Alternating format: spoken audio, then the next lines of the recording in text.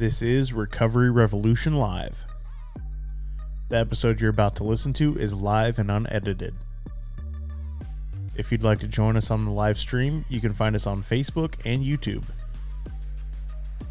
Facebook.com/Recovery Revolution 100 or search Recovery Revolution Live on YouTube.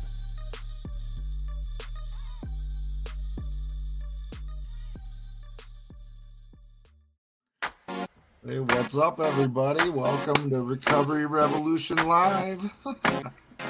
You got Brett's music. Oh, yeah. Dude, that was a seamless intro. I did good this time. I like the music.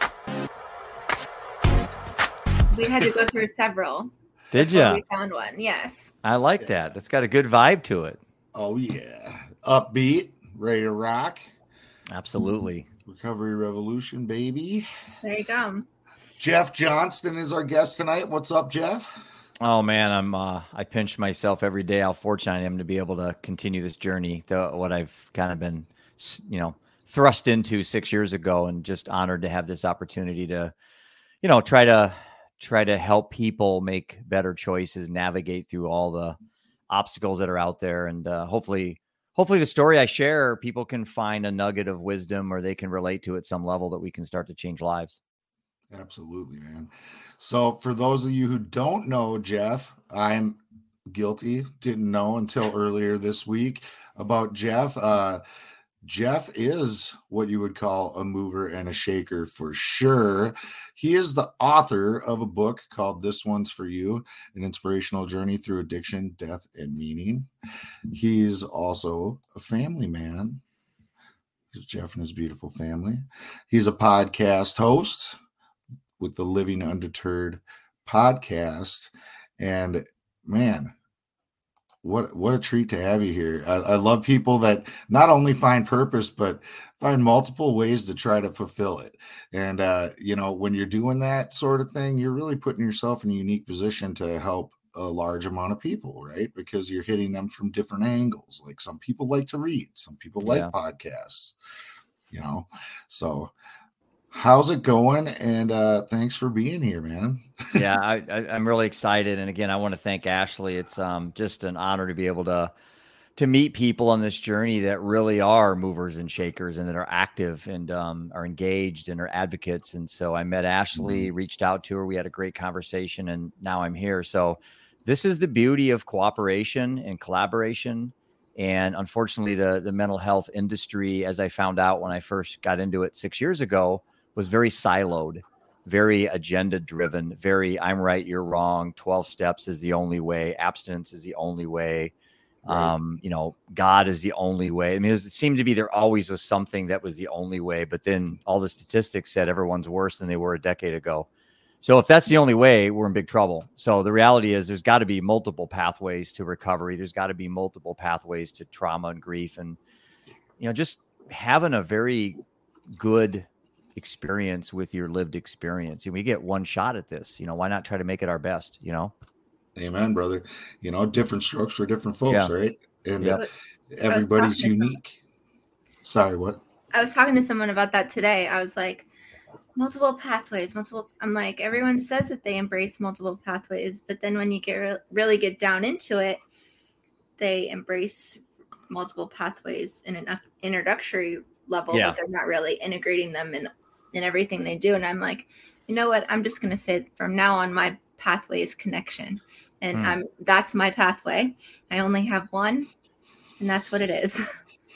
Johan Hari said in his TED Talk that the opposite of addiction was connection. And I've been using that, and also vulnerability. I think there's something about the benefits of being vulnerable. And I don't mean that in a narcissistic way. I mean that in a selfless way, that in sharing whatever story you have, that it gives people that hear your story permission that it's okay for them to share their story. And so I've gone from meeting a stranger, like on our tour last summer, meeting someone at a campsite, and within 5 minutes, I swear to you, 5 minutes, I'm hugging them, we're crying together. And sometimes these are like two grown men that, don't know each other. And that is, there's no medicine, there's no pharmaceutical, there's no diagnosis or label that can be better than that. And so that's something that's free, doesn't cost anything, and it actually can have a great ripple effect throughout society. And so that's kind of where my starting point is, starting with the things that are easy and available and free, and then we can build from there. Well, and I think we should let you tell a little bit about. You talked about your tour, and by the way, Jason, he stopped at McShin and met our friends John and Honesty. Going back. Oh, you going back? Yep. Just talked to Honesty yesterday, and we're coming back on October 13th. Yep. We're all big Honesty fans. She was on a couple months ago. It's probably been she's a sweetheart. More now. Yeah, she's the best. Yeah, I'd be happy to share the story. So I guess just to kind of put it in context, 5 or 6 years ago, I think 6 years ago, at that point I was 50. I had started an investment company and was 23. Had built it up to, assets under management that were larger than most banks around here. And I basically am telling you this to put everything in context. So the rest of what follows, you can see, how difficult this has been for me. And so I sat there at 50, pat myself on the back, 23, started this company, never really had a boss. I've always worked for myself, failed, got up. And finally I kind of sat there going, okay, I've done it. This is what I wanted to do. I wanted to be married, have the kids, be successful. And, like life always does, when you think you got it all figured out, boom. And my life changed October 4th, 2016. So that photograph you put up there, my oldest son, I got the call that he died. He was dead, and he overdosed from fentanyl that was in his heroin. And so, in other words, he was poisoned. He was murdered. Oh my God. Yeah, that's my son, Seth, right there, our son. And Seth was like any other kid. He was a great kid. He was a good basketball player, loved Michael Jordan. He was artistic. He played guitar. But he had attention deficit like I do, like Ashley does, like you do, like every human I know has attention deficit. Some have a high level, some have very low level, but we all have some type of inability to focus at times. And that's just what makes us human. It doesn't make it a disorder. And so I took Seth to see a doctor, and the doctor said, oh, guess what? Your son has attention deficit disorder. Here's a pill called Adderall. That started everything. I'm not blaming Adderall or the doctors. Ultimately, it was on my watch. But Seth was not a good candidate for Adderall, and he abused it, started selling it, and got into marijuana, alcohol, all the stuff that happens, and was incarcerated for drunk driving and breaking and entering. And then he got introduced to cocaine. That led to prison, and he got released. And within 2 months, after I would not let him move back into my house, he was found dead in a hotel room, needle in his arm, slumped over in a chair. God. Yeah. So my life just all of a sudden just paused and stopped. And the way I like to frame this, guys, is that death entered my life to make me a better man, not a bitter man. Now, that sounds dramatic, right? It's beautiful. But yeah, it is beautiful. And that was my mindset initially. And when I had to tell my boys that their older brother was dead, you can imagine how that conversation went. And telling my wife was the single worst moment of my life, other than the actual moment that I found out Seth was dead. But I sat my boys down on the couch that day, and I thought to myself, the next things I say out of my mouth are going to frame and dictate the quality of the rest of the life of our family. My wife's over to the right. She's just a freaking mess. My 2 boys are on the couch, and I said, boys, I got some really bad news. Your brother Seth, he's dead. And they're 15 and 13. So that's Roman on the bottom, and that's Ian. That's my middle son.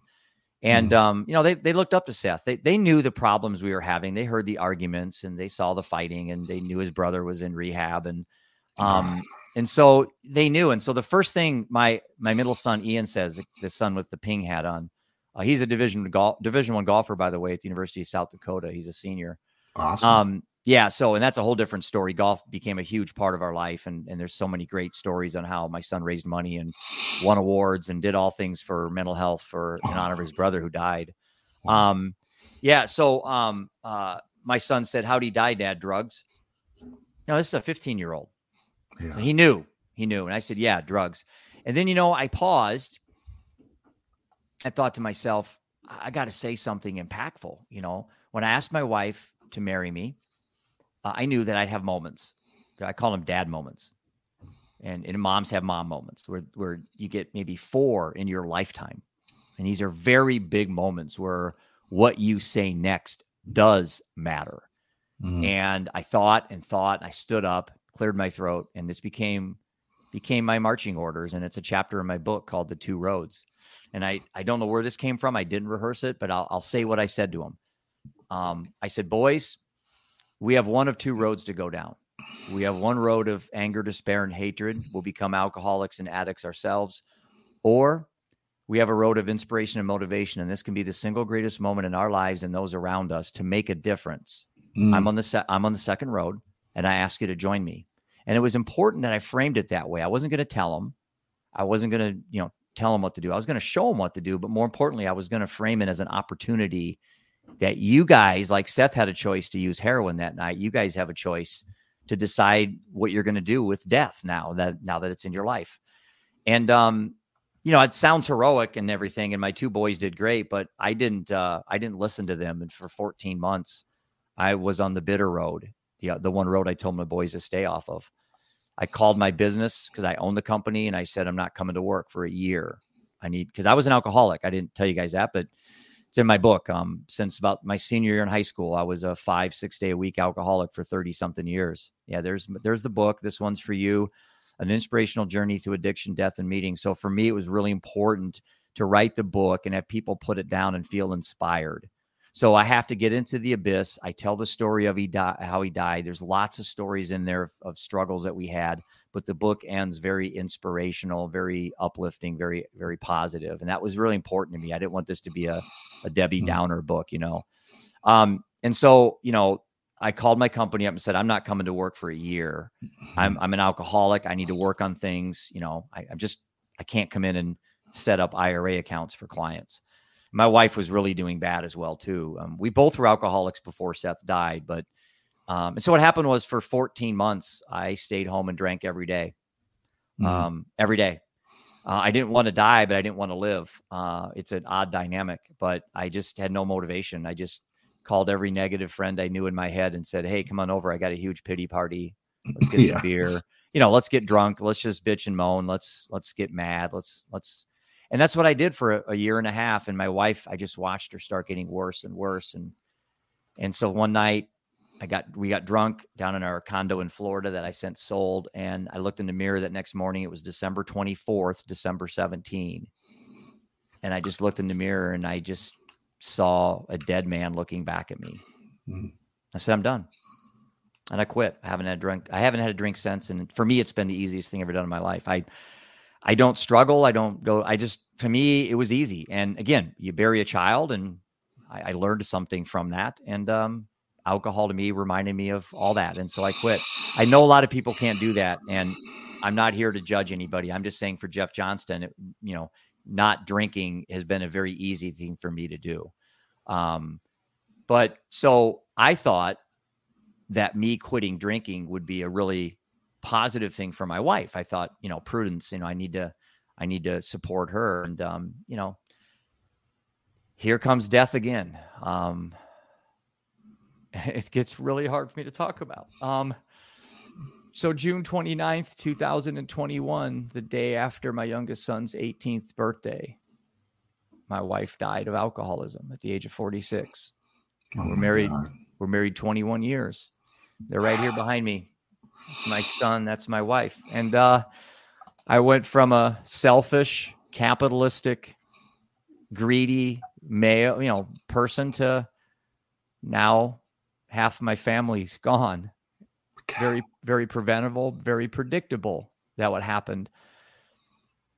And I just got tired of people dying. And so that is what drives me. And I'm not angry. I have no anger in my heart. I'm not even mad at the person that sold drugs to my son, Seth.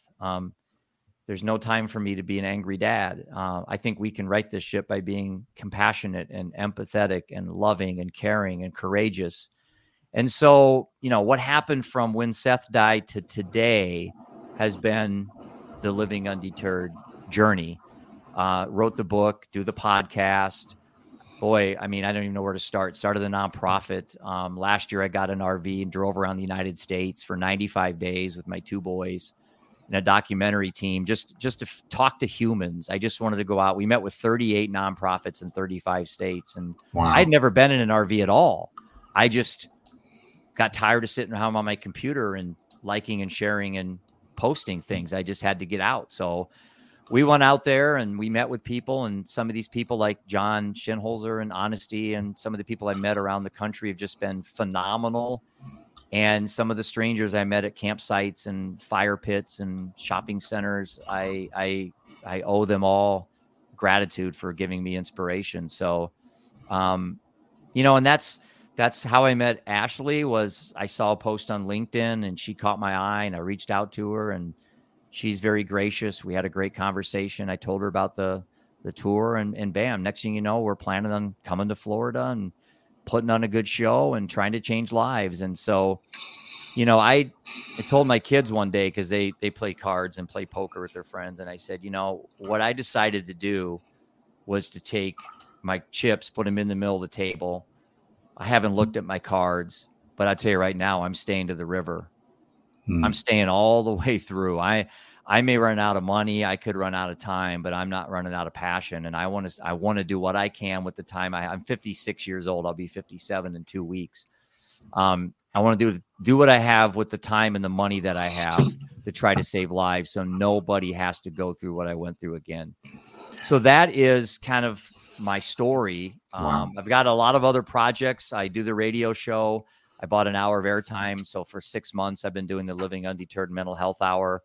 Wow. It's great. I own the hour, so I can invite guests. We can talk. I've had John on and Honesty on, and it's just, I'd love to get you guys on. I'm all about conversation. Yeah. Connection's big, and we're doing our expo in May, going back on tour again. And then this July, I'm launching my app, and that's where I'm putting my money where my mouth is. I've put a lot of money and time into this, and we want to do an app that's going to change the mental health landscape for Gen Z. That's my passion, is kids. I want to right this ship. The Gen Z is a third of the world's population, and if we don't do something about their mental health, we're going to be leaving them. It doesn't matter what we leave them. If their situation gets worse, it's pretty dire as it is right now. So, but that's my story, and I can't tell you. I wish I could reach out and hug you both, because I'm so lucky. I'm really lucky to be where I'm at. I'm very grateful to have my health. I'm grateful to be in a pretty good financial position where I really don't have to go to work. I can work on this. This is my work. I know a lot of people can't do that.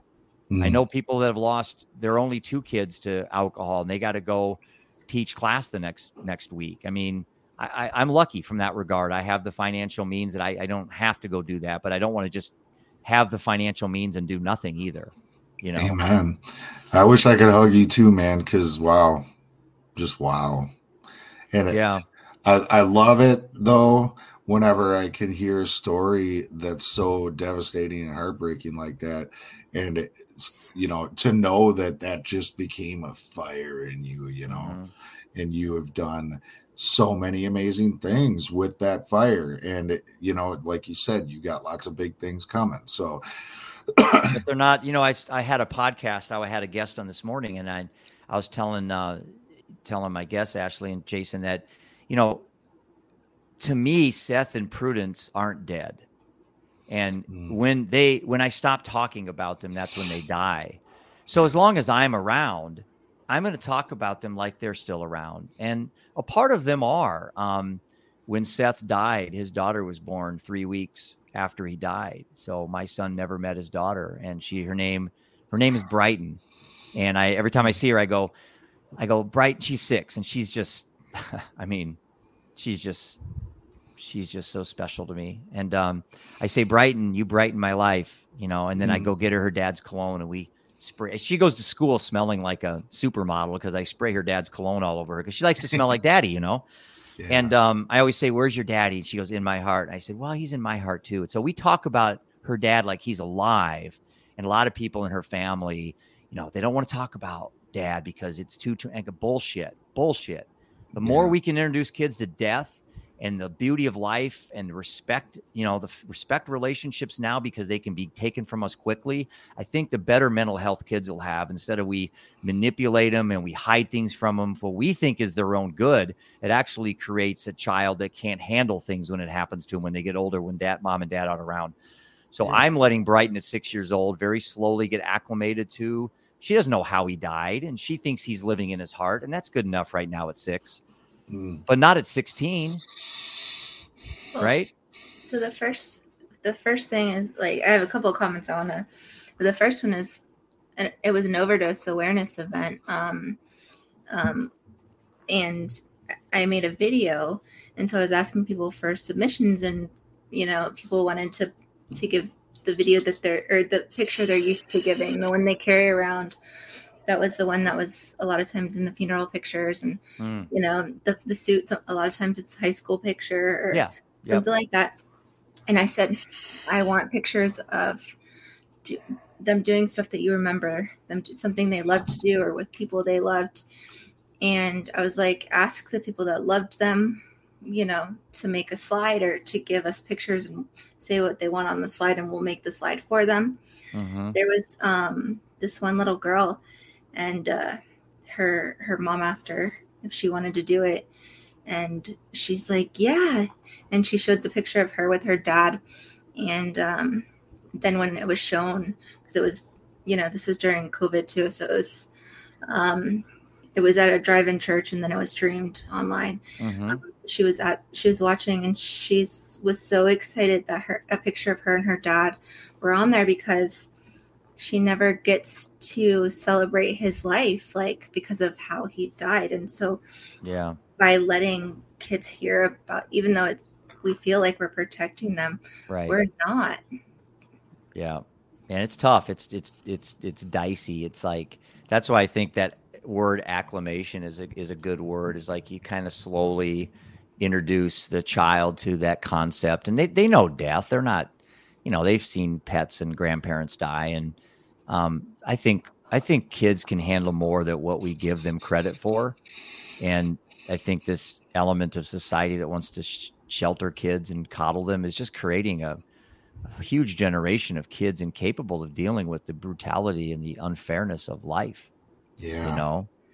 Because it's coming for all of us. I mean, death is, it's one of the certainties of life. And, but it's nothing to be feared. It's nothing to be angry at. When your time comes, it comes. And sometimes it's preventable, like it was with my son and my wife. And sometimes it's not, like a baby drowning in a pool. I had someone the other day was commenting about how tragic my story was. And I just said, well, I respect the fact that you care, but I don't think it's tragic. Tragedy is, like I said, baby drowning in a pool, your parents getting killed by a drunk driver, a bear eating you when you're hunting. I mean, those are tragedies, but not alcoholism and overdose. Those aren't tragedies. They're unfortunate and they're unnecessary, but they're things that were very, very predictable, and the outcome was preventable. And it just, right. You know what I'm saying? So I'm not trying to be pragmatic and downplay it, but it's like, for me personally, I don't, you can say it's tragic, and that's fine. I'm not going to tell you you're wrong. I just don't accept it. I just don't think for me it's tragic. Well, and I think that a lot of people don't acknowledge, and this is probably not the popular belief, and I probably should keep my mouth shut. Is that when people are in active addiction, they're in a lot of pain. Like that is how you cope with that pain, and it's significant pain. Right. So that to me is the tragedy, that people are in such pain, and so it's, people that are using drugs are not bad people. Oh, people sure. That feel deeply and just can't cope with that feeling, and there's nothing wrong. Those are some of the most empathetic, caring people. Yeah. And I think it's what Dr. Gabor Mate says, that all addiction stems from childhood trauma. And anytime you say all, that's a tough one to say. I'd say probably a lot, maybe most addiction comes from some event in childhood. Myself, I didn't have a bad childhood. I grew up in the literal epitome of the Leave It to Beaver household. My dad was a doctor. My mom was like magna cum laude in college, and she, could have got any job, and she stayed home and raised 4 boys. And so I didn't have babysitters. I had a doctor dad, and pretty much at Christmas, if I wanted a bike, I got a bike. It's like, I was very fortunate. I wasn't, as far as I know in my memory, I wasn't molested. I never was hit. So I didn't grow up in an abusive situation. So my alcoholism came from not escaping anything, guys. It came from my curiosity of exploring and my boredom of growing up in small town Iowa. I'm hyper. I'm intense. I don't sit well. And alcohol was something that I just felt I wasn't trying to get away from anything. So my alcoholism, I can honestly tell you, even my gambling addiction that I had for 20 years, that came from a curiosity of life and a combination of being bored. That's where mine stemmed from. But nonetheless, I was an alcoholic for 30 years, and I had a big, huge gambling problem that got me in a lot, put me in a lot of bad black places, dark places in my mind, Yeah. Well, and I think a lot of times we assume that everything is for, I'm saying once you get into that hole of, it's very painful to get there, and crawling out is very hard, so whether there was pain before or pain during, it's a Yeah, we talked about that tonight on the show, about the different pathways of recovery and how they're just so different for some people. And I know, for example, my wife, she didn't want to go to AA meetings. She just didn't want to do it. And a lot of her reasons, and I think AA's changed, was that, there was a pretty big, heavy reference on God. And, we aren't religious. And I think she felt like if she went to AA, she was going to be forced to listen to a sermon. And that's not true. That was just something that I think some people that didn't like AA wanted to say. I think the whole higher power thing is important. I think I'm very spiritual, and my recovery has a lot to do with spirituality. And I get a lot of my spirituality from being in service. Giving to others gives me a sense of purpose, which is a way I can work on my spirituality. Spirituality is your purpose. It's your meaning. It's your connection to the universe. So all that's, I guess, I just very curious on what's out there, what's working.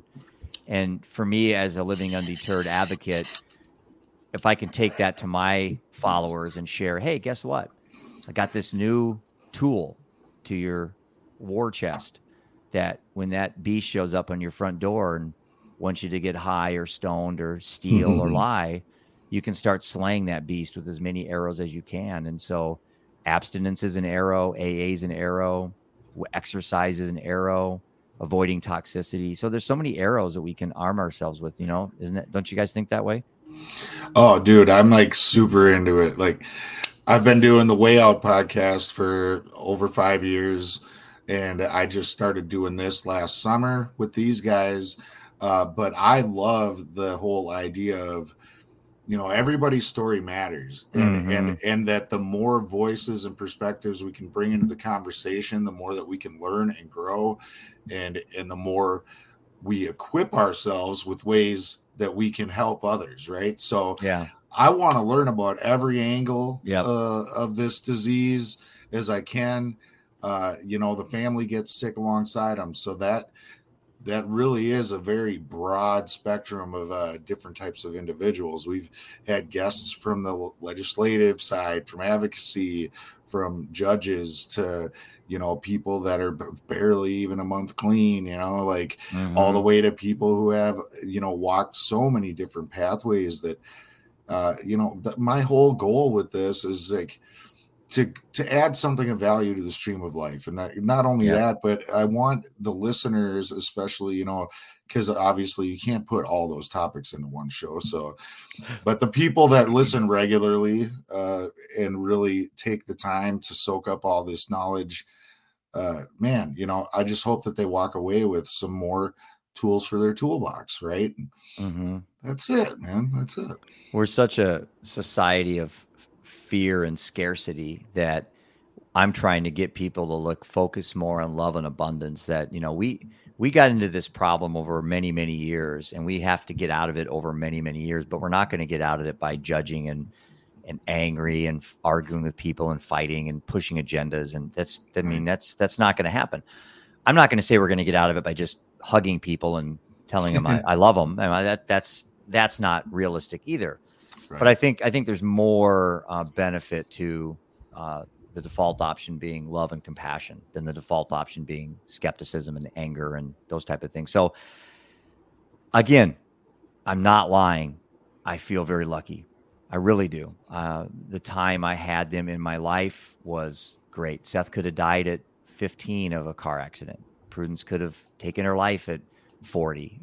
The reality is I have 2 of my 3 sons still here. I had, just a wonderful experience with my wife, traveled the world and laughed. And it's hard to see pictures and it's hard to watch videos and hear her voice. But, like I said today on a different podcast, I said, I cry probably 10 times a day. Mm-hmm. And of those 10, maybe 2 are gut wrenching. But I ask people this, and I ask anyone watching this right now, when's the last time you've had an absolutely gut wrenching cry and felt worse?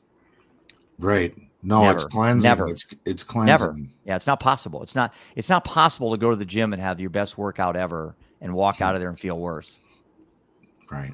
So why do we expect sorrow and pain and grief to be infinite and be perpetual? It's not. It's impermanent.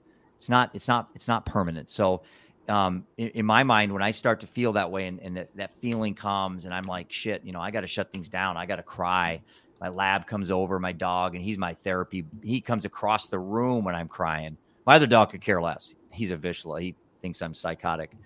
But Camus, and that's right, he's named after my favorite red wine, Camus. He comes, I know I'm still a wine snob, even though I don't drink. So my cat was named Opus, by the way. So my dog's name's Bourbon. Okay, there you go. He came with that name from the shelter.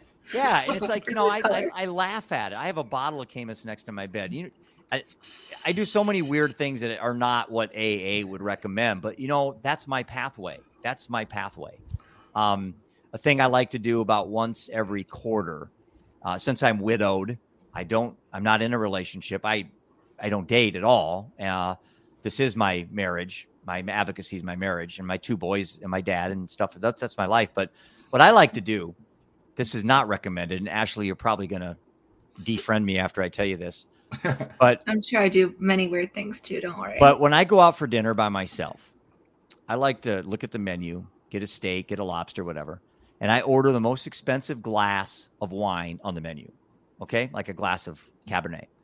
And I'll get it and I'll put it up next to my meal and I'll take some pictures because I know I'm going to post on social media and show my friends and stuff. And what I do is I'll have my meal and I'll talk to the waiter or waitress and we'll have a good conversation and I'll finish my meal.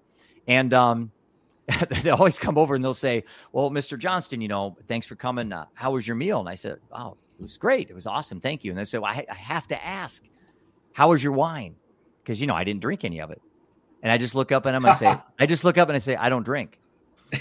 And you could just see they just go, okay. And I can see they go back and they say, you won't believe what. And so what I'm doing is I'm getting them to have a conversation that this guy obviously doesn't drink alcohol, but I'm just showing them that I could put it right in front of me.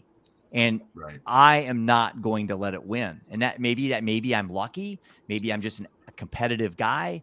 Maybe I am psychotic. I don't care, but I'll never drink again. And I mock it. I make fun of it. It doesn't bother me. I'm not afraid of it. Now I know many people listen to you. They're not that way. I love you no less. It's like, I want to get you to a part where maybe you can become that way. I think our minds are so much stronger than we give them credit for. And even if it's a disease, you don't have to believe it's a disease. You can trick your brain. I'm not that smart, so I can trick my brain, and I can convince myself that it is a choice. And I'm not going to argue with somebody who says, well, Jeff, it's not. There's fine. In your world, you can believe it's a disease. That's your pathway.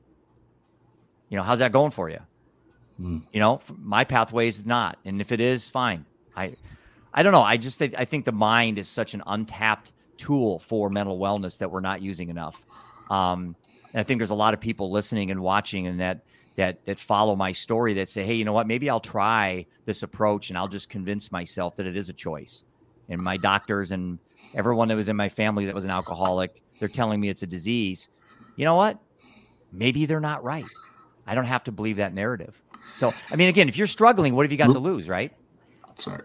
Well, I think, and my personal belief is that it's a maladaptive coping skill. Like there might be a disease or a condition underlying why you need to cope, or there might be a traumatic situation, or there might be just whatever, And I think that when you find other coping skills that work, once that dependence factor is taken off, there's a lot of stuff that it takes a little while, like depending on the substance, opiates, it takes like a year for, certain chemicals to start working again and all that kind of stuff. And full disclosure, I never did drugs, Ashley. So I never have the withdrawals of methamphetamines or all that stuff. So I can't comment on that, but I'm going solely on alcohol and gamblism. Those are my two addictions that I have. And I quit gambling the same way. I just quit cold turkey. I had a friend of mine one time say, the problem with gambling? And I said, what? He was a gambler too. He said, even when you win, you lose. And that I'm like, yeah, that makes sense. If I win this bet, I'm just going to go lose it on the next one. Right. And that is so true. And it was a simple comment from another compulsive gambler that said something, again, non-pharmaceutical, free, no meetings. And it just, for me, it resonated. So maybe one thing I say tonight, somebody says, wow, I said something today that somebody said was one of the best things they ever heard. And I stole it from somebody I heard on LinkedIn. Maybe you've heard it, Ashley. Absolutely. Maybe you heard this, Ashley. Connection is protection. Well, I mean, if you look at ACEs, you look at all that kind of stuff, that there's protective factors. So it's like people say, oh, you're screwed, this happened. But no, you're not. Like if you put those protective factors in place, same thing. So community connection is one of those protective factors for ACEs, having sports. I think about it like buffers, right? Like every single thing I can do is like putting another barrier between me and my next use. Yeah. So all the different pieces that work for me to keep me in a spiritual path, to keep me feeling, well, to keep me in service, the connections that I've made, going to support groups or going to speak. These are all like another barrier between me and the next use. Cause we're going to mentally be relapsing way before we get high or drink.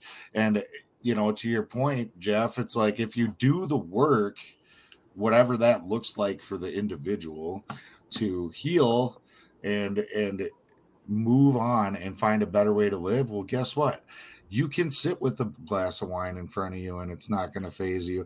I can go on a 12-step call and pick somebody up who's seeking help. Yeah. And I can get them from the dope house and I can take their dope and I can dispose of their dope. And I don't want to do that shit. I mean, I was like your son, dude, a needle in my arm for 26 years. So. And there's certain meetings that make me want to use, and I never used any of the drugs they're talking about at them. Because they're glorifying it, right? Like, I'm joking, but so I have a couple questions for you. Yeah, sure. So I want to take some of that and see if we can make it help somebody. So when you used to have a hard day what did you do before you stopped drinking? I would, like a hard day at work, I would come home. Typically, I would start with a beer, have a couple of beers. And that was get a cigar, have a couple of beers.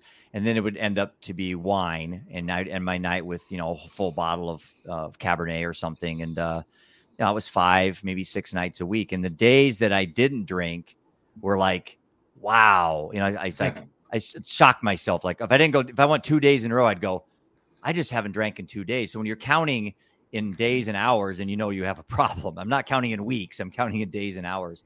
Right. But that was it. That was the big thing was just, when I was having tough days at work, that was kind of what my release was. Okay, so when you had a tough day, you drank. So what did you do when you had a good day? When it was a good day, or you wanted to celebrate something, what did you do? Are you tricking me now? No, I drank. just wanting I to answer. drank. I drank. Okay, so Yeah. when you had a hard day, you drank. When you had a good day, you Yeah. drank. Yeah. When you had a normal day, what did you do? I drank. Okay, so when you had a normal day, you drank. Now, when you have a hard day, what do you do? I work out, meditate, and I read. When you have a good day, what do you do? I work out longer, I meditate longer, and I read longer. When you have a normal day, what do you do? I do that every day. So yeah, I don't miss a day of any of that. You know, that's what keeps me from the abyss. Yeah. That's what so your coping skill to cope with a hard day was to drink. When you had a good day, the way you coped with a good day was to drink. And when you had a normal day, the way you coped with that was to drink. And now you work out and you read and you enrich yourself. So you changed that coping skill, and you brought a healthy coping skill. And so it doesn't have to be an AA meeting. It doesn't have to be complete sobriety for somebody if they use MAT. It doesn't have to be anything that's on paper as this is a pathway. It can be literally, if you used to come and drink every day and now you go to the gym instead of drinking, guess what? That's great. That's working. Yeah. It's a healthy thing. You're living a better life. Double thumbs up. I have a quote that's exactly is in line to what you said, and it's on the back of our shirts, and it's kind of my marching orders, and it's purpose becomes passion when it gets personal. And you got to say that a few times. Purpose becomes passion when it gets personal. So the point of me telling you that is this: had not Seth died, or my wife died, I don't know if I would have given up or not drank. I don't know if I would have stopped drinking. Maybe I would have, maybe I don't. That's a hindsight game. I'll never know. But that traumatic event I had was the impetus for me wanting to quit. What I'm trying to figure out, is there a way to get that without having the traumatic event? You know, can you get the same psychedelic high not doing psychedelics? You know, is there ways that we can get this benefit of something without doing the thing? And so my quest, my insatiable thirst for knowledge on this topic is, how can we get in the minds of specifically kids, Gen Z specifically, that moment when they say, Ashley, you know, you're 15 and friends offer you a joint. You know, what's that moment, that one thing where some kids say, I'm not going to do it, and some say, I'm going to do it? I know there's a lot of factors. There's not a right answer. And that's this passion I have in me, is trying to figure that out. Now, I don't know, the road Seth was on, you know, is multifaceted. It was, you know, depression and body dysmorphia and, you know, alcohol and marijuana. So, I mean, he could have quit drinking and maybe it was something else. Who knows? We can play that game forever. But, you know, there are a large subset of kids that, you know, never have done drugs or alcohol. Why? You know, what makes them different? They're not any better. They just made better choices. Is it nurture? Is it nature? I don't know. I don't know. I don't know. And that's what keeps me going, is trying to find these solutions and these answers. So the next Seth that, you know, is going to make what could be a life-ending, life-altering choice decides not to, you know, but not have to wait for something traumatic to happen to do it. You know what I'm trying to say?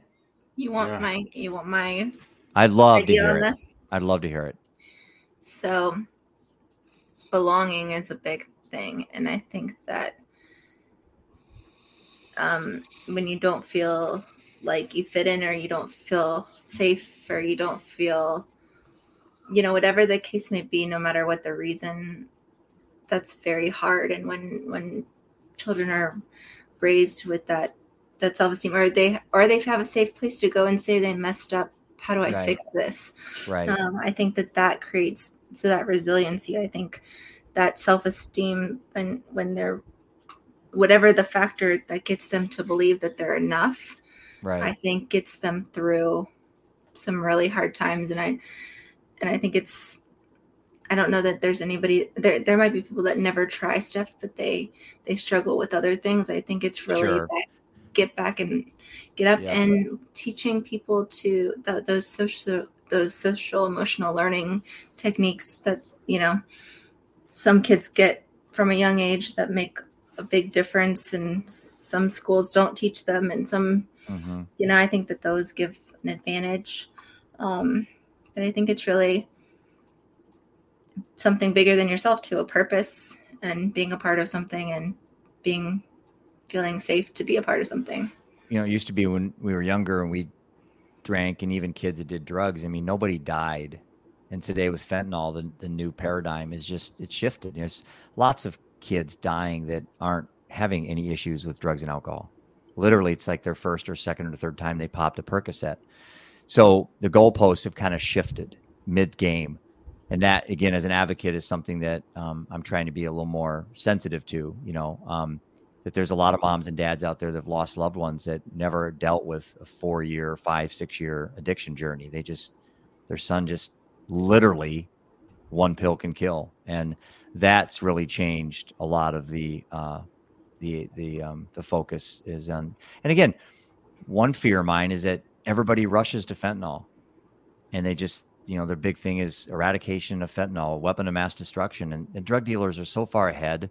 I mean, there are already things out there, and you probably know better than me, Ashley, what's on the market now, that's the tranquilizers, things that are stronger than fentanyl, that the drug dealers are going to be ahead of us. They're decades ahead of us, the drug cartels.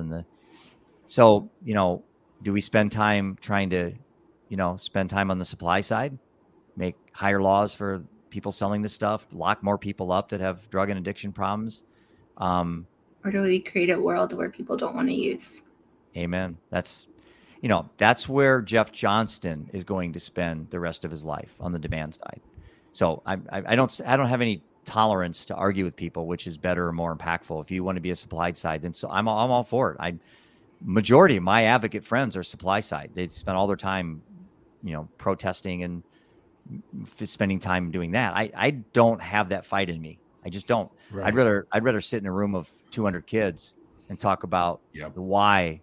Why do they do what they do? And if they do it, don't punish yourself. We just hope the one time you do it, you don't die.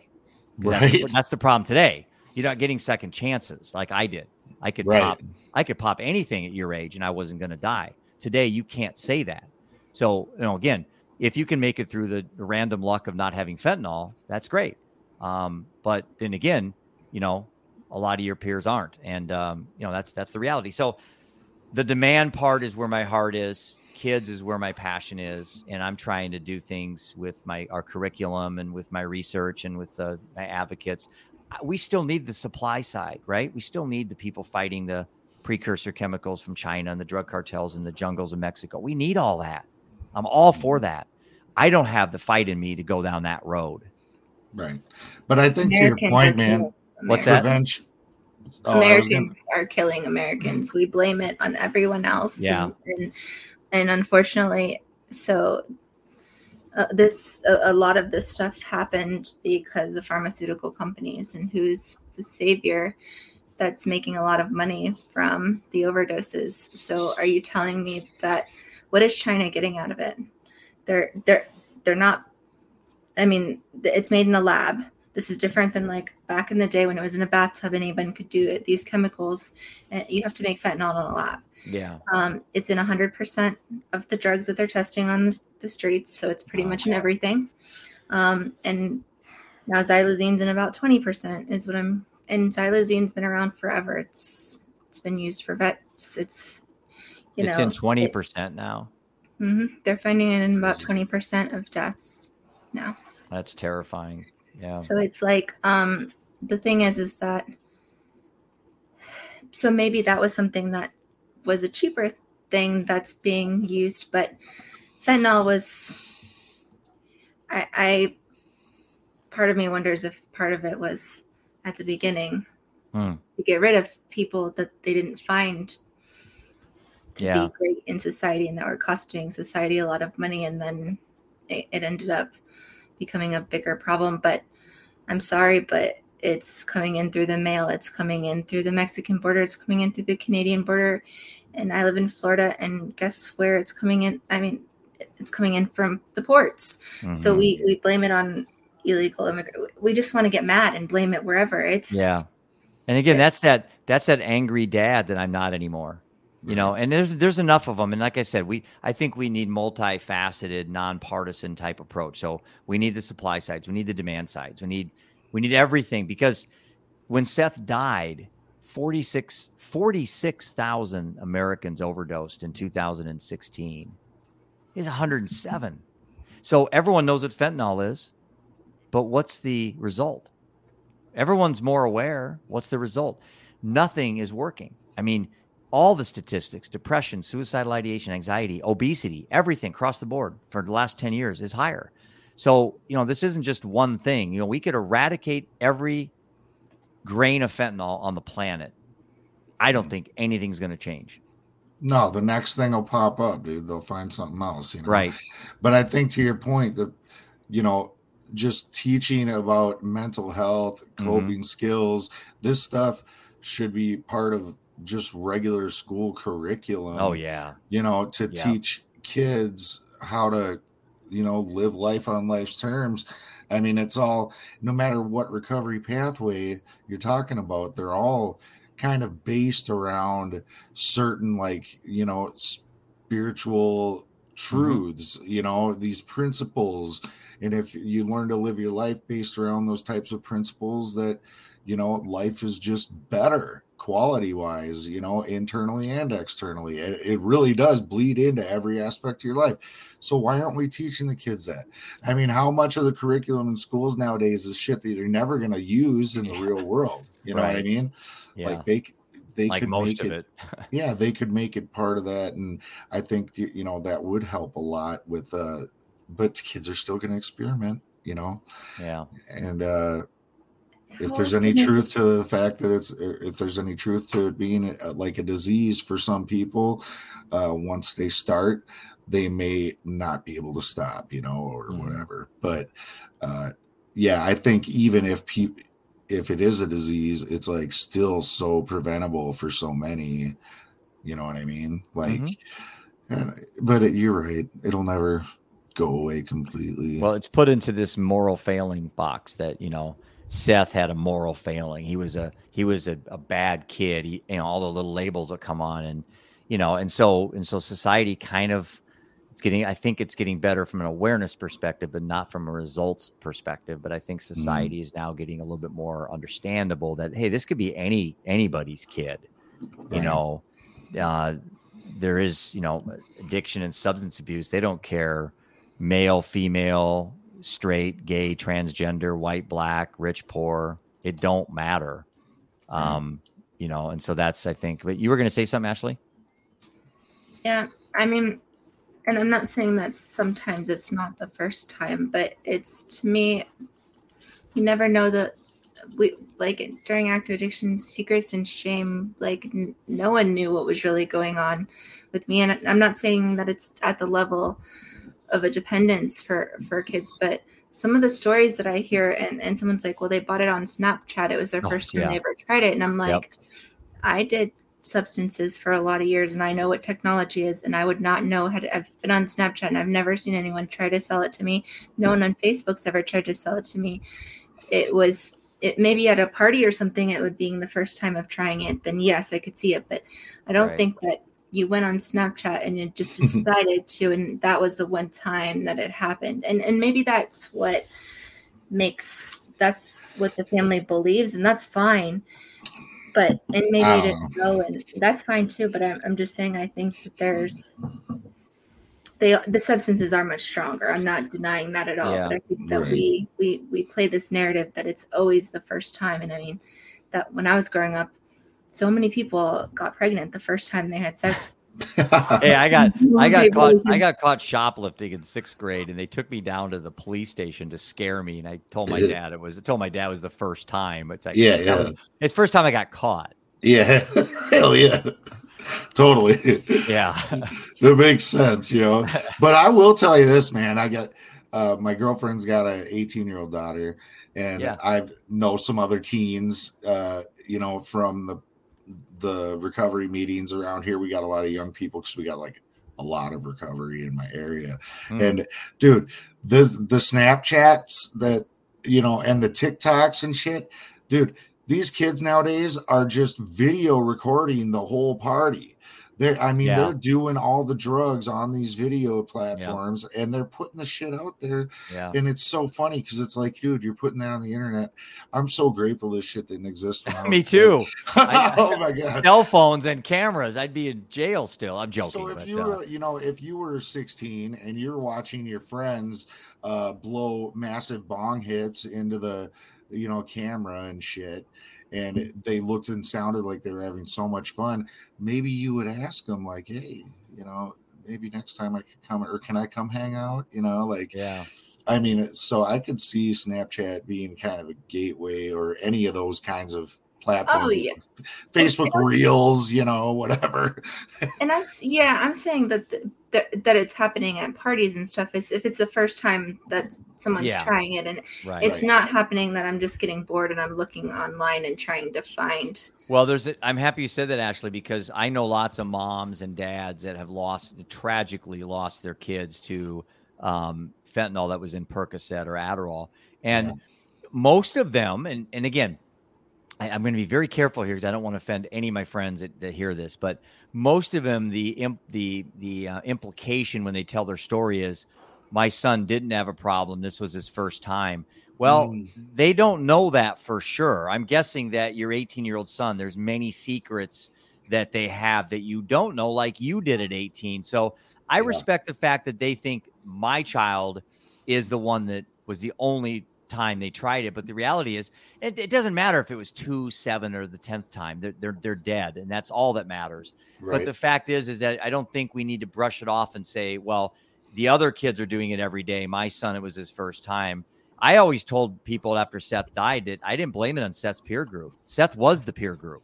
Right. And it's easy for kids to say, oh, it's my son hung out with a bad crowd. Maybe your son was the bad crowd. There's nothing wrong with that. But this is the conversations we got to have, and stop blaming every other son and daughter out there. They're the one that dragged my son down.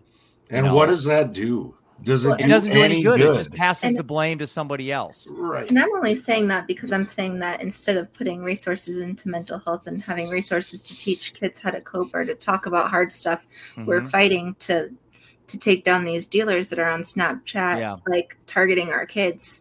Right. And it's like, you know what? I'll be 100% honest. I have a 13 and a 15-year-old, and there are days when I am not the best parent. It's not my fault when my kids mess up. I'm not saying that, but guess what? I get distracted. I don't pay the attention to them I should.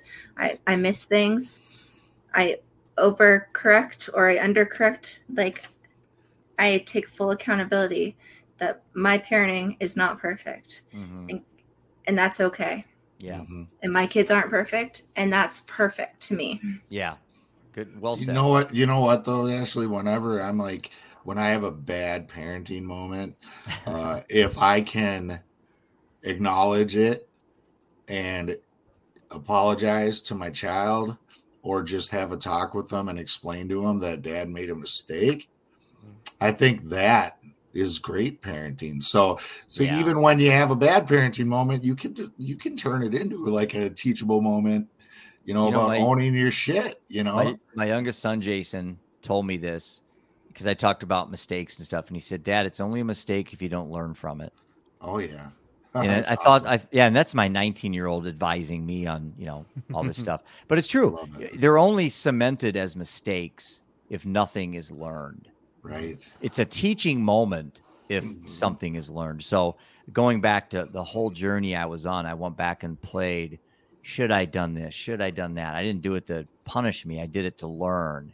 What was the teaching moment when Seth was given Adderall? What did I miss? What should I tell people? Not what should I have done, but what should I tell people? So I'm taking all those mistakes that I made as a dad, and instead of anointing them as mistakes by not learning, I decided that I didn't make any mistakes.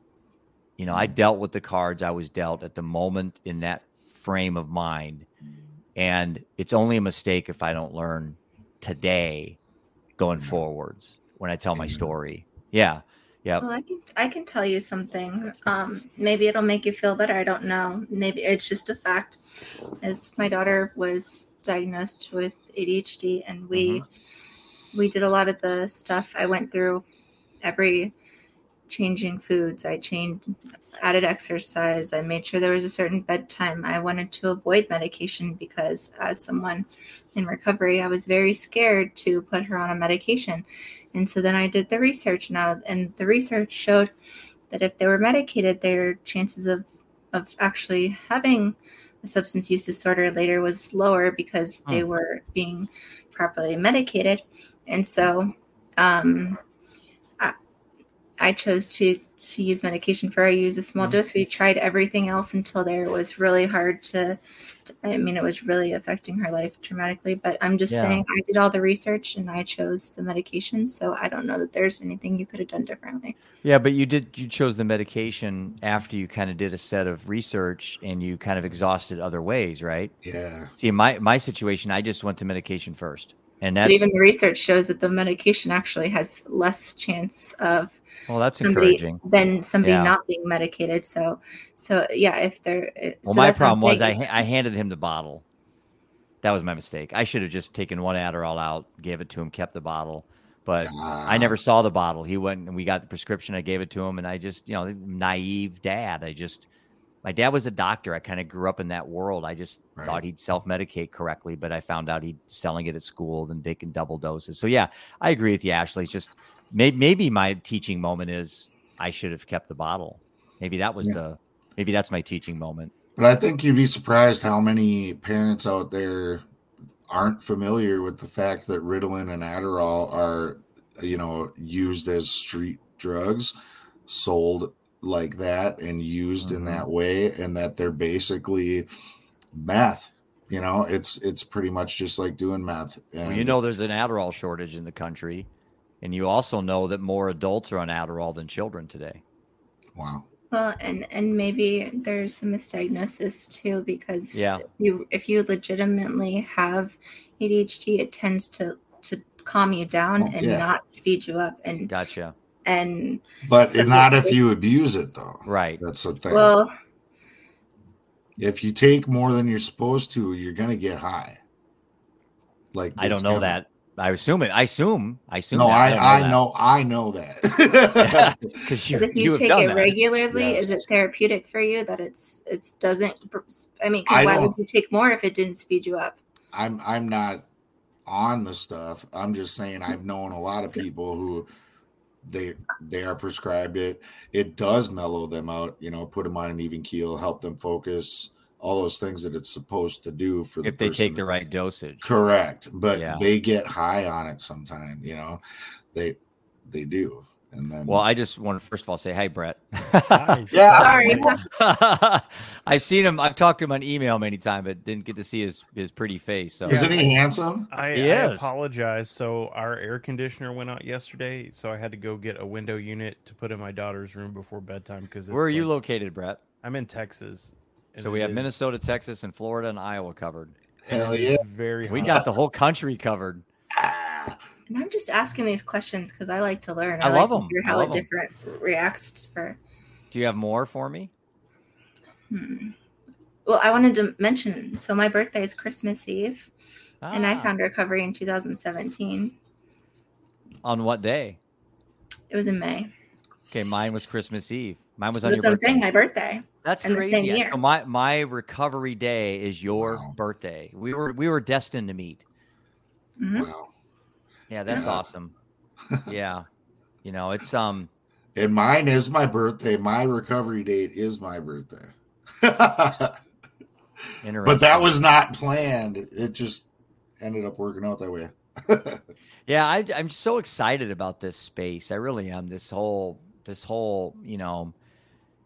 advocacy space and the podcasting and what you guys do and the conversations and the tour and all the things is just so there's a lot of beautiful things going on.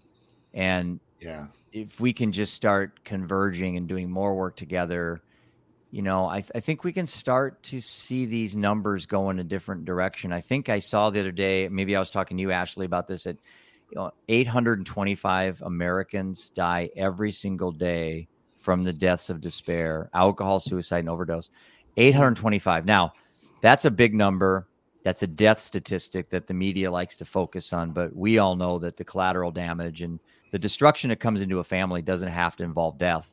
Right. Millions of families have never had death in her, but their families are destructed and destroyed and decimated over alcohol and substance abuse. So I think as advocates, it's easy for us to focus on the death numbers. And trust me, I have 2 in my family. I can certainly hang my hat on that. But I think the non-death numbers are more important because we can do something about the living. There's nothing I can do about the 825 that died today, but telling the story, collaborating with people, those millions of families that they have Seths in their families, they have Prudences in their families, and they haven't died yet. That's the hope. That's why you guys do the recovery revolution. You know, that's why Ashley's active in what she does. And Brett, I don't know you, but I know you an advocate in this space as well. I'm sure you have a story if we talk long enough that would tear my heart out. But that's what's great about this. I'm really excited about this space. I really, really think there's hope for mental health and for advocacy, not just in America, but in the world. Amen, brother. Brett's the youngest one of the group here, and he's got the longest. I'm guessing I'm the oldest.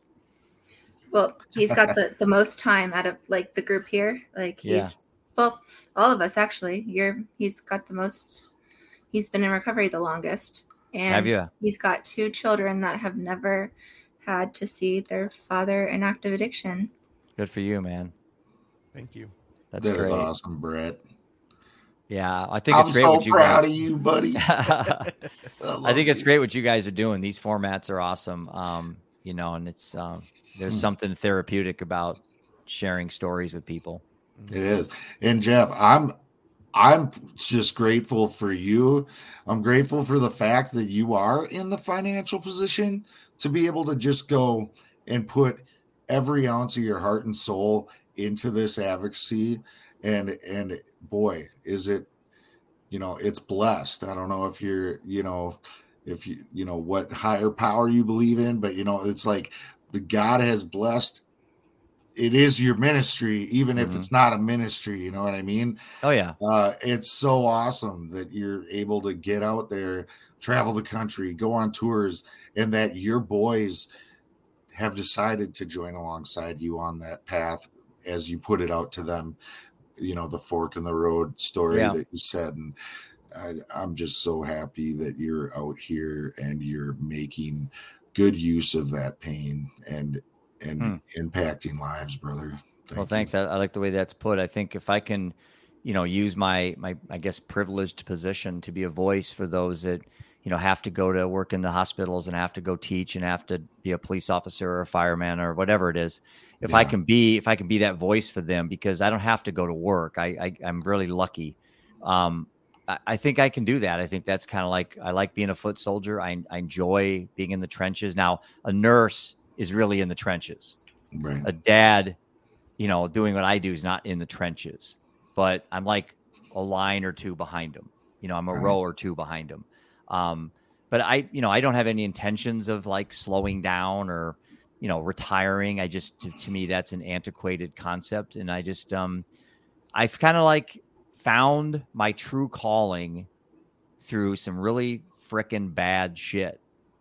But doesn't that happen to everybody that has a real, true epiphany moment? Most of it comes from something very horrific. Yeah. 2 most important days of your life: the day you're born and the day you figure out why or find out why or whatever the quote is, right? Find your purpose. It took me, you know, realistically, I'd have to say the day I quit drinking. So I would have been 52.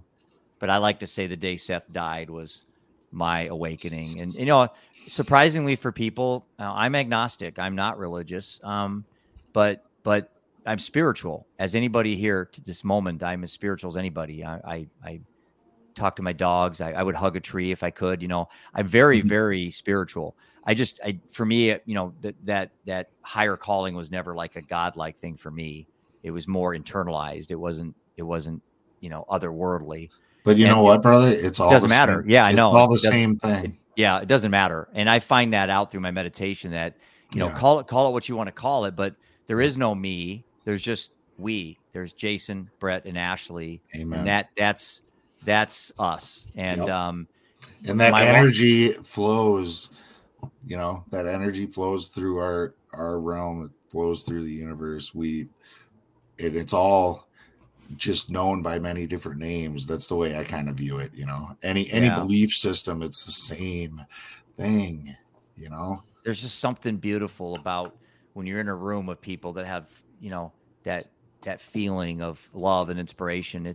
You can feel it. Your hair stands up and you just smile more. It's like, that's all free. That's out there in abundance. And we need to go cultivate more of it. Whatever we're doing, however you do it, we need to do more of it, and less pharma, less anger, less hatred, less labeling, less diagnosis, less blaming. All that stuff has just not worked and never will.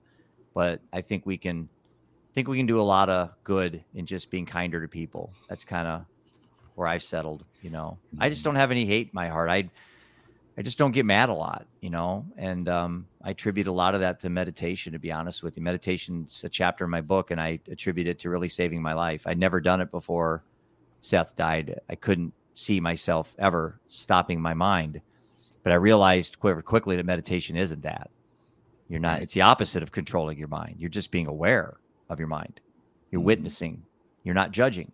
So I can sit, my mind can race, and I have some great meditation, and my mind never slows down. In 3 years, I've maybe only had 5 times where I can say I actually felt like I left my body. Like I went somewhere, like shot out in the universe. I came back and I had a loss of time, and I thought I meditated 10 minutes and it was 30. That's only happened very infrequently. Most of my meditation sessions are rather boring, but I do them every day, like going to the bathroom, like eating, But if we can get, I think the Dalai Lama said, if he could get every young person to meditate, he could eradicate violence in 1 generation. That's how much he believes meditation is so good for the soul and so good for humanity. And I have a hard time. Again, it's another free thing. It doesn't cost anything. Yeah. It's like most people in recovery, most people that are really struggling, they don't have a lot of money. They can't go buy a $100 course. They can't go take, they can't afford a lot of things. And so it's like, what are some things we can give these people that are free? And that's really something that I'm really interested in trying to find out. And when I find something that's free, I like to promote it out on my platforms, Right.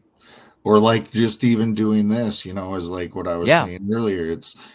I hope that people walk away having, picked up some new tools for their toolbox, some practical tips that they can start putting into action right now, and that might benefit their lives in a better way. And that's free. It's all free, right? The best things in life are free. Well, if no one does, I did.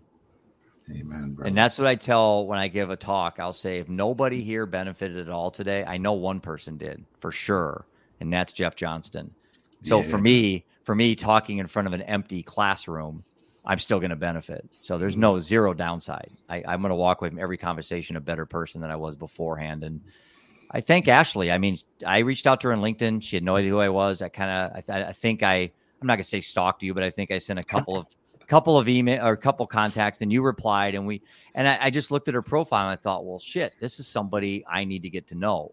I mean, she's in a position where she's impacting many lives on a big scale. And I want to be around people that have a goal of changing the world, and you don't do that sitting at a table by yourself.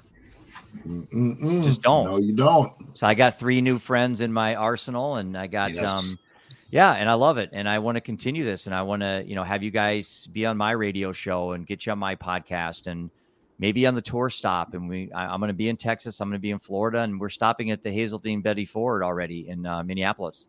You are? So, yeah. Yep. Dude, I'd love to come out. I'd love to come out there. I may be out there 2 days. I'll tell you the date. I'm going to be at Hazeltine on, where is it? On 9/30. And then I'll be there on 10/1, I think. They want me to talk about my app I'm launching for Gen Z. So I'll be there 2 days. And I don't know if Ryan, Ryan Hampton, right, Ashley? Yeah. Yeah. So Ryan, Jason. Yeah. Ryan's one of my best friends. He's on my board of my app, and he's going to, I love Ryan to death. I just think the world of him. And he's one of those beacons of hope and inspiration. But you know what? He's not afraid about rolling up the sleeves and getting down and dirty with people that he doesn't agree with. Exactly. And I like that. I like that. But Ryan's the one that set up a lot of that. That's how I met Jeremiah Gardner up at Hazeltine. And awesome. How do you know Ryan? Mobilize Recovery. Okay. Yep. And Jeremiah's cool, dude. I love him. Love that guy. He's great. Yeah. Yeah. And then Brett, I'm looking, I'd like to come to, I went to Austin last year and we did a stop. We did a stop at a place called Simple Promise Farms. And the guy's got a retreat, a sober house for adults, for men. He takes up to 8. And then they farm, and he takes all the proceeds. He takes them to farmers markets, and they raise money, and that's how they keep their farm going. Is these men come in, and it's not free; they pay out of pocket, but all the proceeds they make on the farm, they take to farmers markets down in Austin, and he's doing a great job. And I've met so many really freaking cool people on the tour last summer that changed my life. Yeah. I really did. Well, I definitely want to hook up with you, man, when you come up. So yeah, absolutely. And all you guys go by your name on all the social media, so I already hook up with Ashley. So Brett, so you're on LinkedIn and stuff. I only have a page for the podcast. Okay, and it's Recovery yours Survey. is Recovery Survey podcast, mm-hmm. and you do the Way Out podcast. Yep, I'm on LinkedIn, but I haven't updated my info or like really used it in a long time. But I think my notifications are on. I would still get if you sent me a message. Because I know you can use it kind of as a social platform. It's just I don't work in this field. This is all service to me. I don't make a red cent off of any of this stuff. Mm-hmm. And I just it keeps me full. Keeps my cup full. And like I said, I just learned so much from all these different guests and all the different perspectives and stuff that I get the pleasure of meeting these people. And it's been one of the biggest blessings of my life to be able to do these things. And I never would have thought I'd be doing this shit. Well, and Ashley, I was going to ask you, what do you see as like the biggest challenge right now out there for recovery? Maybe Florida specific, or what's the biggest obstacle that you see? Division. Oh yeah. I think youth are struggling, like you've said. And I think a part of that is because, as adults, we're modeling that behavior of divisiveness and fighting and not being happy. We're not teaching them how to, like when I got into recovery, I learned how to be grateful for things. That's one of the skills that I was, and we're not teaching our kids, as a society, not individuals, right, to be grateful. We're not teaching them how, and I'm going to tell you, like, the honest truth is, I was raised believing that this was the greatest country on the planet. And we were, and I'm not saying it's a bad country, but with freedom comes great responsibility, and we're not being irresponsible. Yeah. And right now we're not the greatest country on earth, to be honest. And I hope one day we can get back to, that. But if I'm being honest, we're not there right now. And it used to be you could travel. Like I went to Europe a couple times pre 9/11, and you could say you're American, and it's like you were idolized. And now friends come back from Europe and stuff, and they almost don't want to tell people they're from America, and that's unfortunate. A lot of people have died protecting us in the military, and to see it now, end up this way. I feel sorry for the people that have sacrificed their lives. That the respect around the world isn't what it was, what they died for. That's very unfortunate. We spend almost the most in healthcare. We spend the most on schools, and we don't have the healthiest nation. We don't have the most educated population. We don't have, like we used to have, like all these things that we've fallen, and it's, you don't have to be the best, but if you're going to spend the most money, you should be at least up there. No, I agree. But again, Gen Z is a large generation. They're the third of the world right now. There's 70 million Gen Zers in America. They can So be helped though. They've got that's what I mean. A bad shape, but if you meet some of them Yep. and talk to them, they get it. Well, the good news is they're the first generation ever to have the number one New Year's resolution be mental health, and 37% of Gen Zers, I think 37% of Gen Zers, or what's the statistic, had mental health treatment. In other words, they acknowledge that they need help and they're getting help. But the problem is, I don't know if the help they're getting is actually the help that is working. Right. You know, that's the disconnect. Getting help and getting help that's changing behavior and helping is not linear. Yeah. We need to teach wellness and give people tools for wellness. Yep. And that's where we're missing it. Yeah. I loved that question you asked, Ashley, and I'm going to give you my opinion on that as well. So what Jeff had asked is what you thought was the most, the biggest challenge. barrier, biggest barrier to recovery. Yep. And I loved your answer, Ashley, the, division, because as Jeff said, the opposite of addiction is connection. But I think it's ourselves, right? Like we need to get out of our own way and stop thinking that we can fix stuff on our own. The biggest thing that I learned in recovery, the best thing was that I don't know shit. And I need to, if I'm not being open and authentic about my struggles, as well as my successes, all that stuff, then I'm cheating myself. Because maybe sometimes I can get on here and I can say something that's going to impact somebody else's life or help them out. But at the end of the day, sometimes I got to be the service opportunity. Sometimes I'm the one that needs help. And I think a lot of people, especially, it seems like the smarter you are, the more of a liability it is.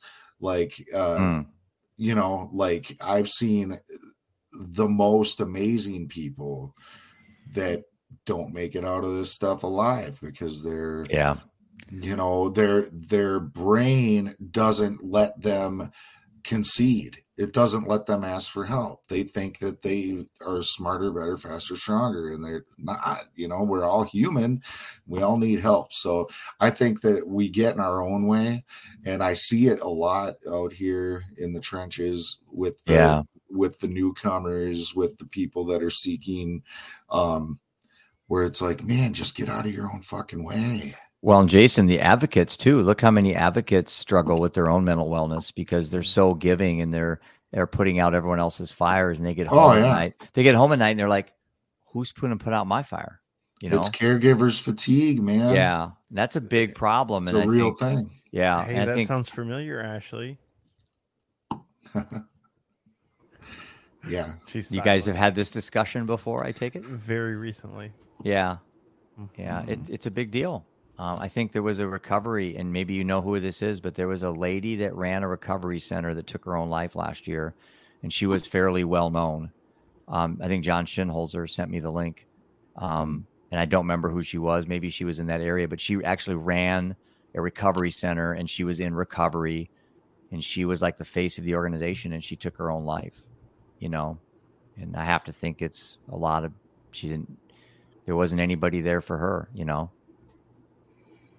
And sometimes you get so like you see it in the people, so you want to help them so much, but you don't ever take the time to work or to address yourself. And I don't know what works, because like for some people they're like, oh, self-care, and I'm like, the worst thing you could do is put me on vacation for a week and not let me talk to like that, like, or like when I get tired, I do pretty much,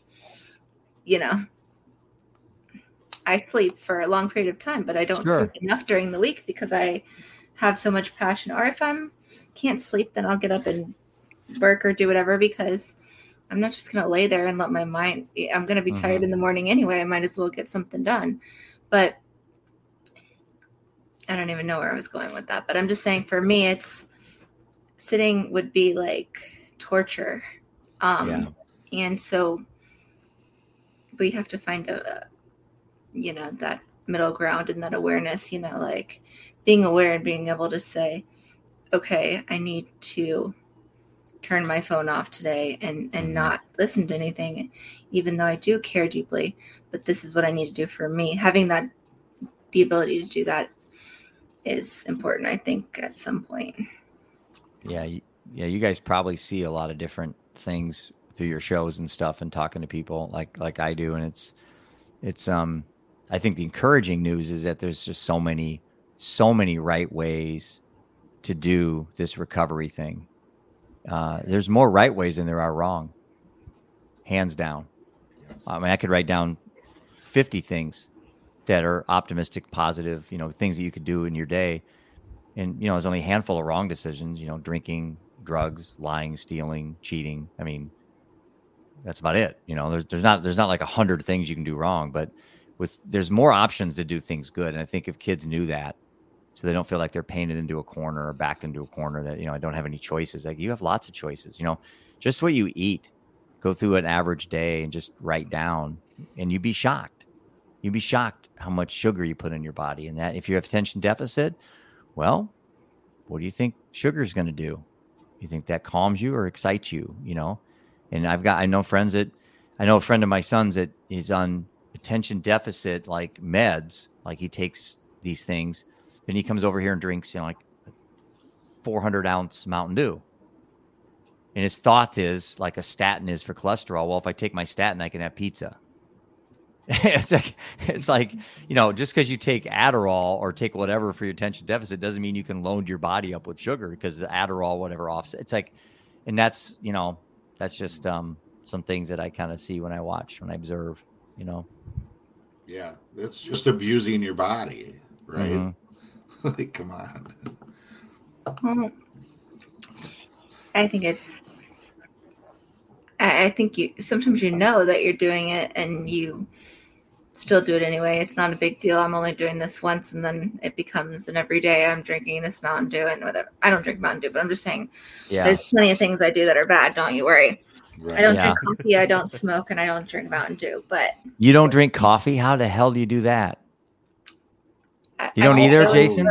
No, hell yeah, I drink coffee. I snort coffee, man. I was shaking my head because I'm thinking, how are we friends? Poured down my mouth. Well, I switched to decaf now. I go one full strong one. I do half and half, and then I do decaf, and that's like all before like 7 a.m. And then I'm done with caffeine the rest of the day. But yeah, I have to have one good shot to start my day. Yeah, I used to drink Diet Coke like I was going out of business. I don't like coffee. I don't like the taste of it, the smell of it, any of it. But I tried to get rid of it. I think it's been about 3 months now since I stopped drinking Diet Coke, but I've had like maybe 5 or 6 in that 3 months. So I do allow myself here and there, but for the most part. Hey, this comment by Faith is pretty cool. The first part, you can speed through that, but then I'm now a huge animal advocate for all animals and captive big cat crisis. It's like, that's, purpose becomes passion when it gets personal. So she pivoted, she found something to really dive into, and that's beautiful. That's great. That's what advocacy, that's what recovery is all about, finding another, something you can really be in love with. And I think that's awesome. I think most people in recovery, if you talk to them, they've gravitated to do something to replace the drinking and the drugs that they did, or at least that would be the plan, right? To find a replacement. Purpose, something bigger than yourself. Right. That's huge. Yeah. And make sure you still get gratification from it. I mean, it feels good to serve somebody else. It feels good to give back. If you find one day it's not feeling so good anymore, maybe that's a time to reevaluate. Maybe you're at that place where you're burnt out and you need to focus on you a little bit. I don't know what that looks like for each person. I don't know the right answer, so don't listen to me, but I do think. She says, I'm crying happy tears listening to you mentioning me. No, I love it, Faith. I mean, who doesn't love animals and kids? It's like, those are the two things. If you don't know, you don't have a passion, you don't really have things. Animals and kids, it's always a default option. It's like, you can't go wrong. Right. There you go. I love it. I mean, I have 3 pets. They're all rescues. I feel good about it, you know. But yeah, if you don't have a passion and you want to kind of make one up, you know, there's always going to be animals that need homes. There's always going to be kids that need love, that lost their dad or mom or whatever. Yeah. And that's always going to be there. So I tell everybody that doesn't have a passion, those are good ways to start, right. You know. That's great, Faith. Congratulations. Go Faith.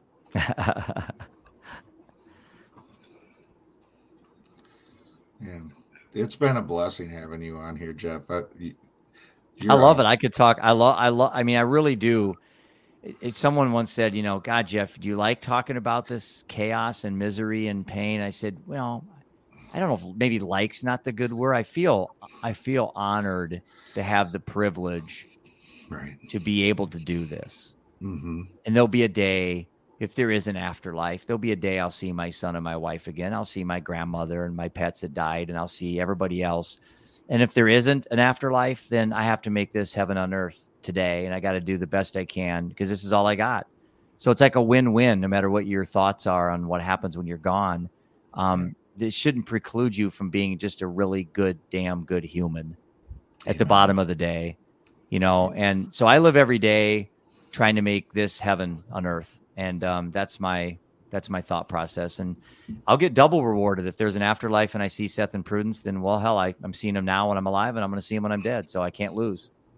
Amen, brother. You know, it's all perspective. But yeah, I've been honored to be on the show. I really want to continue this at some capacity. So when I do my podcast, I've never done a multiple podcast. So I want to throw it out, you know, standing invitation, you know, to any of you 3 that want to be on the show.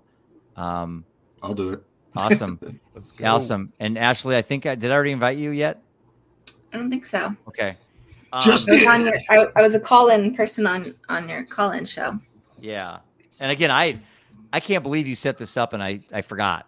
It's like, I ran home from the studio. I'm telling Brett, I was like, man, I got to come home. And I ran in here and I got online and I saw Ashley and I didn't see your face. And I thought, well, hi, Ashley. Hi, I'm Jeff. And yeah, I know who you are. And I'm like, oh shit. We were in a meeting earlier. Yeah. It's like, I should have recognized your voice, but I guess I'm seeing too many people. That's a good problem. Yeah, right. First world problems. You guys are great. It's been great to come into your world tonight, and I'm happy for all the comments, and I'm really proud of everybody that's in the good fight with us. And whatever your way is the right way. And if you have a way that works, share it. Don't brag about it. Don't be judgmental. Just share it. Yep. Share it. And I think you asked me, what did I think was the biggest barrier or hold up to care? And I'm going to give you the opposite of that. What is the solution? And the solution is having conversations like this where we talk about the solution. There's not just one. And when you don't talk about problems all the time without talking about a solution. And this is how we change the narrative, is showing that there's solutions and talking about ways to make them, you know, everybody able to access them all. Couldn't have said any better. That's perfect. Yeah.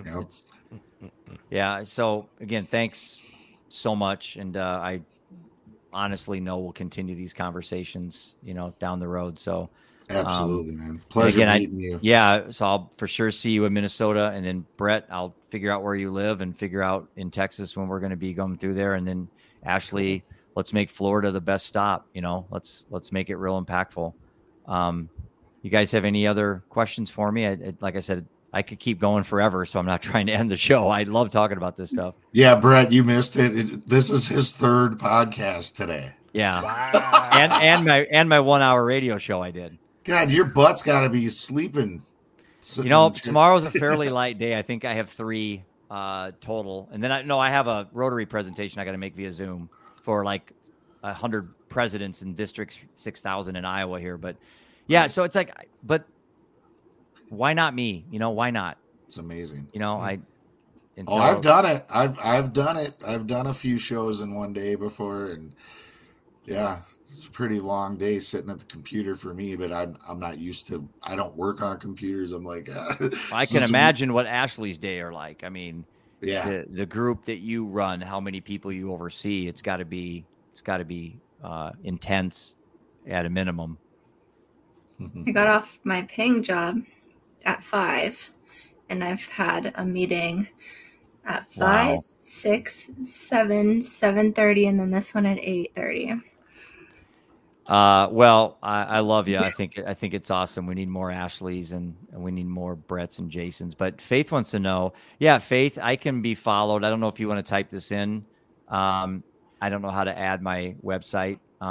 It's pretty easy. It's just, yeah, there you go. www.livingundeterred.org.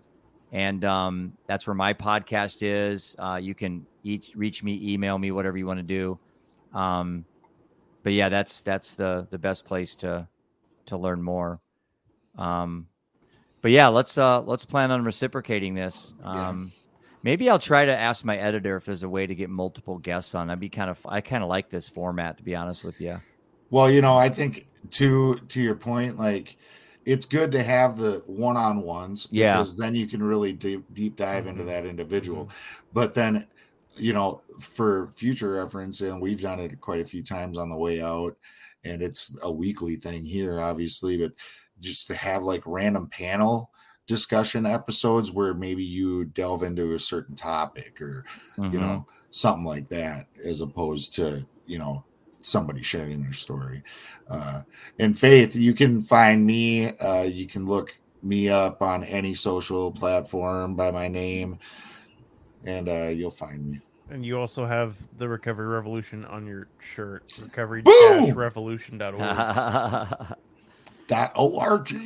Yeah, I want to get the Recovery Revolution on our platform somehow. So whether it's a link, or we could spend a whole podcast just on the Recovery Revolution, or even have you call in my show. A couple of you could call in. We could do one show for an hour on what Recovery Revolution is. And, we went an hour and a half today. It's like, shit, an hour will be nothing for us now. Right. Yeah, dude. I'm like you, I just love to talk and talk recovery. I have them goosebump conversations, and it's like every day. I get lost in it. So. It helps. It's like a mental workout, It's awesome. We could go for 2 or 3 hours. I mean, I didn't even hardly talk at all.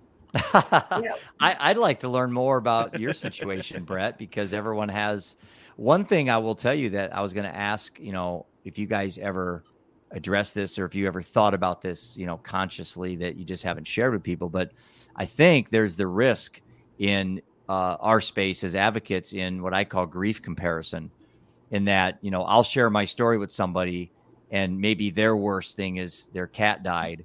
And instantly they're like, well, I can't compete with what happened to Jeff. So my pain should not be justifiable because I didn't bury a child. My kids are still alive. I didn't lose my wife. But as an advocate, I'm like, you know what? That's not true. I'd like to be able to talk you out of that perspective, because if the worst pain you have in your life is the worst pain in your life, then it's the worst pain in your life. And that's all that matters. That's all that matters. And here's the thing, man, your story, your story matters. Right. And that's pain shared is pain divided. Exactly. It's what I always tell people when I see them doing that. I think I struggled with that a bit when I was first starting my recovery. Right. And I also had like some survivor's guilt a lot of the time. Yep. But it's like I went through that. To accept the fact that God kept you here for a reason, and to be open-minded enough to and like brave enough to say yes to opportunities that arise to share your story, because you can impact people. And then that's you can't just hide in your shell, because then you're just gonna get sicker because of that stuff, and it's gonna grow and get stronger. But if you just talk to people about it, man, it just kind of all withers away, and it's like, oh. Do you think sometimes kids, one of the reasons why they keep things inside is that they feel like mom and dad won't understand, because what I'm going through seems like I shouldn't be going through it. Like maybe it's something like a pimple, they're literally suicidal over something like that, and they can't talk about it because they framed it as being so inconsequential. You know what I'm saying? Yeah. I don't Or maybe know. they see mom and dad are so stressed, I don't want to give them another problem. Oh yeah, good point. And I know that my kids, like, very their true. stuff is like, even like it absorbs their whole world when something happens, and I allow them. I'm like, you telling me it's not me not knowing is what causes chaos. Or causes stress for me. You telling me what's going on and giving me the ability to help you or to talk about it with you is definitely easing my burden. But that's a lot of times what they say to me is, well, we know you're stressed. We don't want to add more stress. Or Right. I didn't think about that. My sons are 19 and 22, so they're a little bit older than yours, but I go back to when they were that age. Yeah, you're right. I think because that was a time when I was going through a lot of real big stress in the family.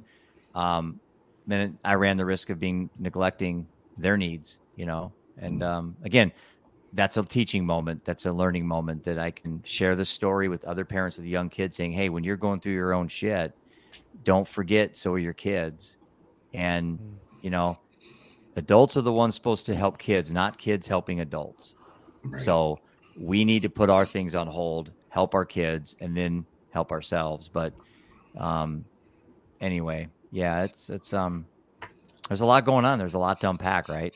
Well, what's funny though is when you're sitting in your own problem to the point where you're neglecting your kids or anybody for that matter, you're just being very self-centered, even if it doesn't feel that way. It's a form of self-centeredness, and like, I don't know about you, man, but when I am being attentive to my kids or my spouse or my friends or whatever, it gets me out of myself. So it in turn makes me feel better than I did before, because I'm not sitting there dwelling in my own shit. You know what I mean? Speaking of kids, I just I'm going to let you guys go. Yeah, I got to put mine to bed. But it was great. I'm going to take a quick picture of this because I want to put a post and say I had an hour and 42 conversation that felt like 15 seconds. So yes. Yeah, that's great. We can wrap this up. Again, thank you very much. I look forward to, reaching out, probably do some stuff this weekend, maybe send you some links, and then we can get you on the podcast and move from there. And then, sweet. Again, thanks so much. I really appreciate it. Bye, Ashley. Bye. Thank you all. Yeah. Thanks, Ashley. Yeah, thanks a lot. Appreciate it. Bye-bye. Stick around for a second, Jeff, so you can plug your stuff here when Brett the Maestro starts doing this. Yeah. I came ready. The DJ. I'm not ready. All right. If you guys are watching us on YouTube, please be sure to like and subscribe to the channel. Turn on your notifications so you know when we go live, which is every Thursday night. Hey, Jason, you want to tell us about your podcast? Sure do. I co-host the Way Out podcast with my good friend Charles. We switch hit the interviews. We do the topic episodes together. And it's just we share powerful recovery stories or unpack recovery power topics to help you find or jumpstart your own recovery. And then we also have the Way Out playlist, same logo. Just change the last word when you type it into playlist instead of podcast. And that's a curated list of all of our guests' songs that symbolize recovery to them. It's exclusively on Spotify.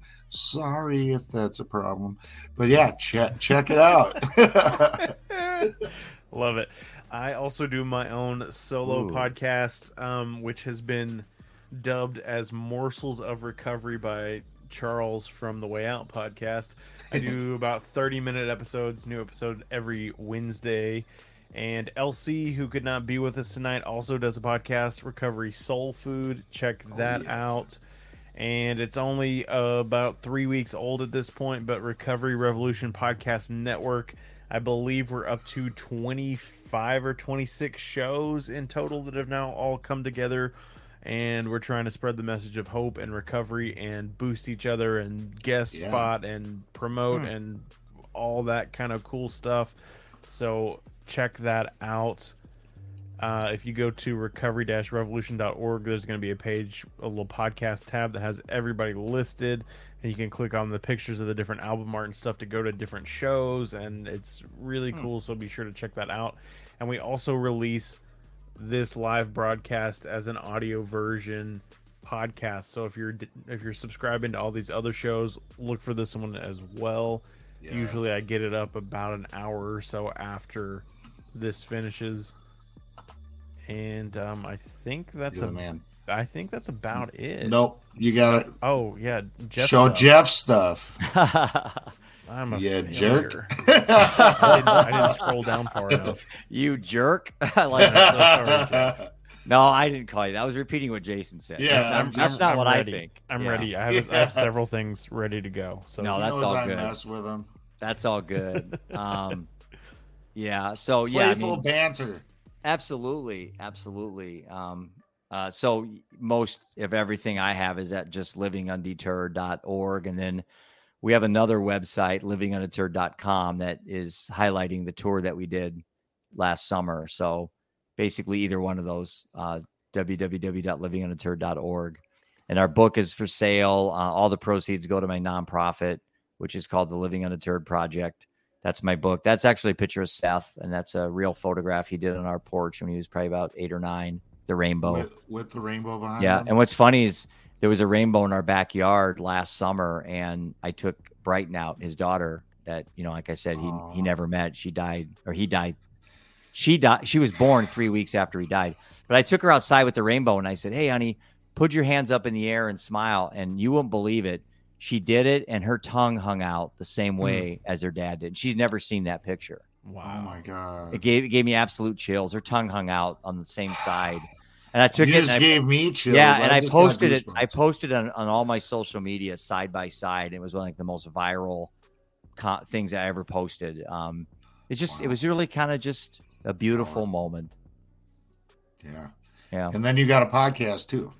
Yeah, the podcast is surprisingly called Living Undeterred with Jeff Johnston. And what? I just, shocking. So for 3 years, I've just been finding stories of resilience and, people survived sex abuse. I've got men in their 50s that have come out that they were molested, that we've spent an hour talking about it. Women molested. I've got alcoholics, recovery. I've got, suicide attempts. I've got, just stories of just complete resiliency. And that's what the Living Undeterred, my movement is, I guess, or my brand is, that, things don't happen to you. They happen for you. Yeah. Yep. No matter what, even death can be something that happens for you.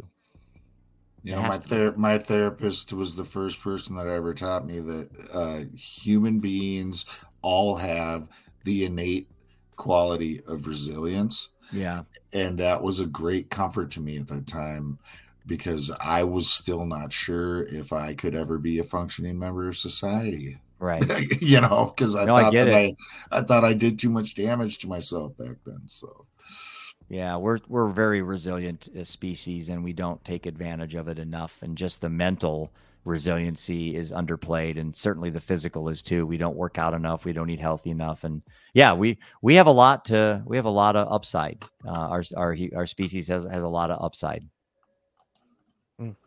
Yeah, totally, man. Oh man. Good stuff, brother. I'm going to sleep good tonight. I'm exhausted. It's been a long day. Tomorrow I have a little bit lighter day, and my son's coming home for the weekend. I'm going to be chilling. We're going to go watch some basketball this weekend, and the Iowa women play tomorrow. And you haven't seen Caitlin Clark play yet. You have to. She's like the Steph Curry of female women's basketball. It's going to be fun. So nice. All right, guys. I love you both.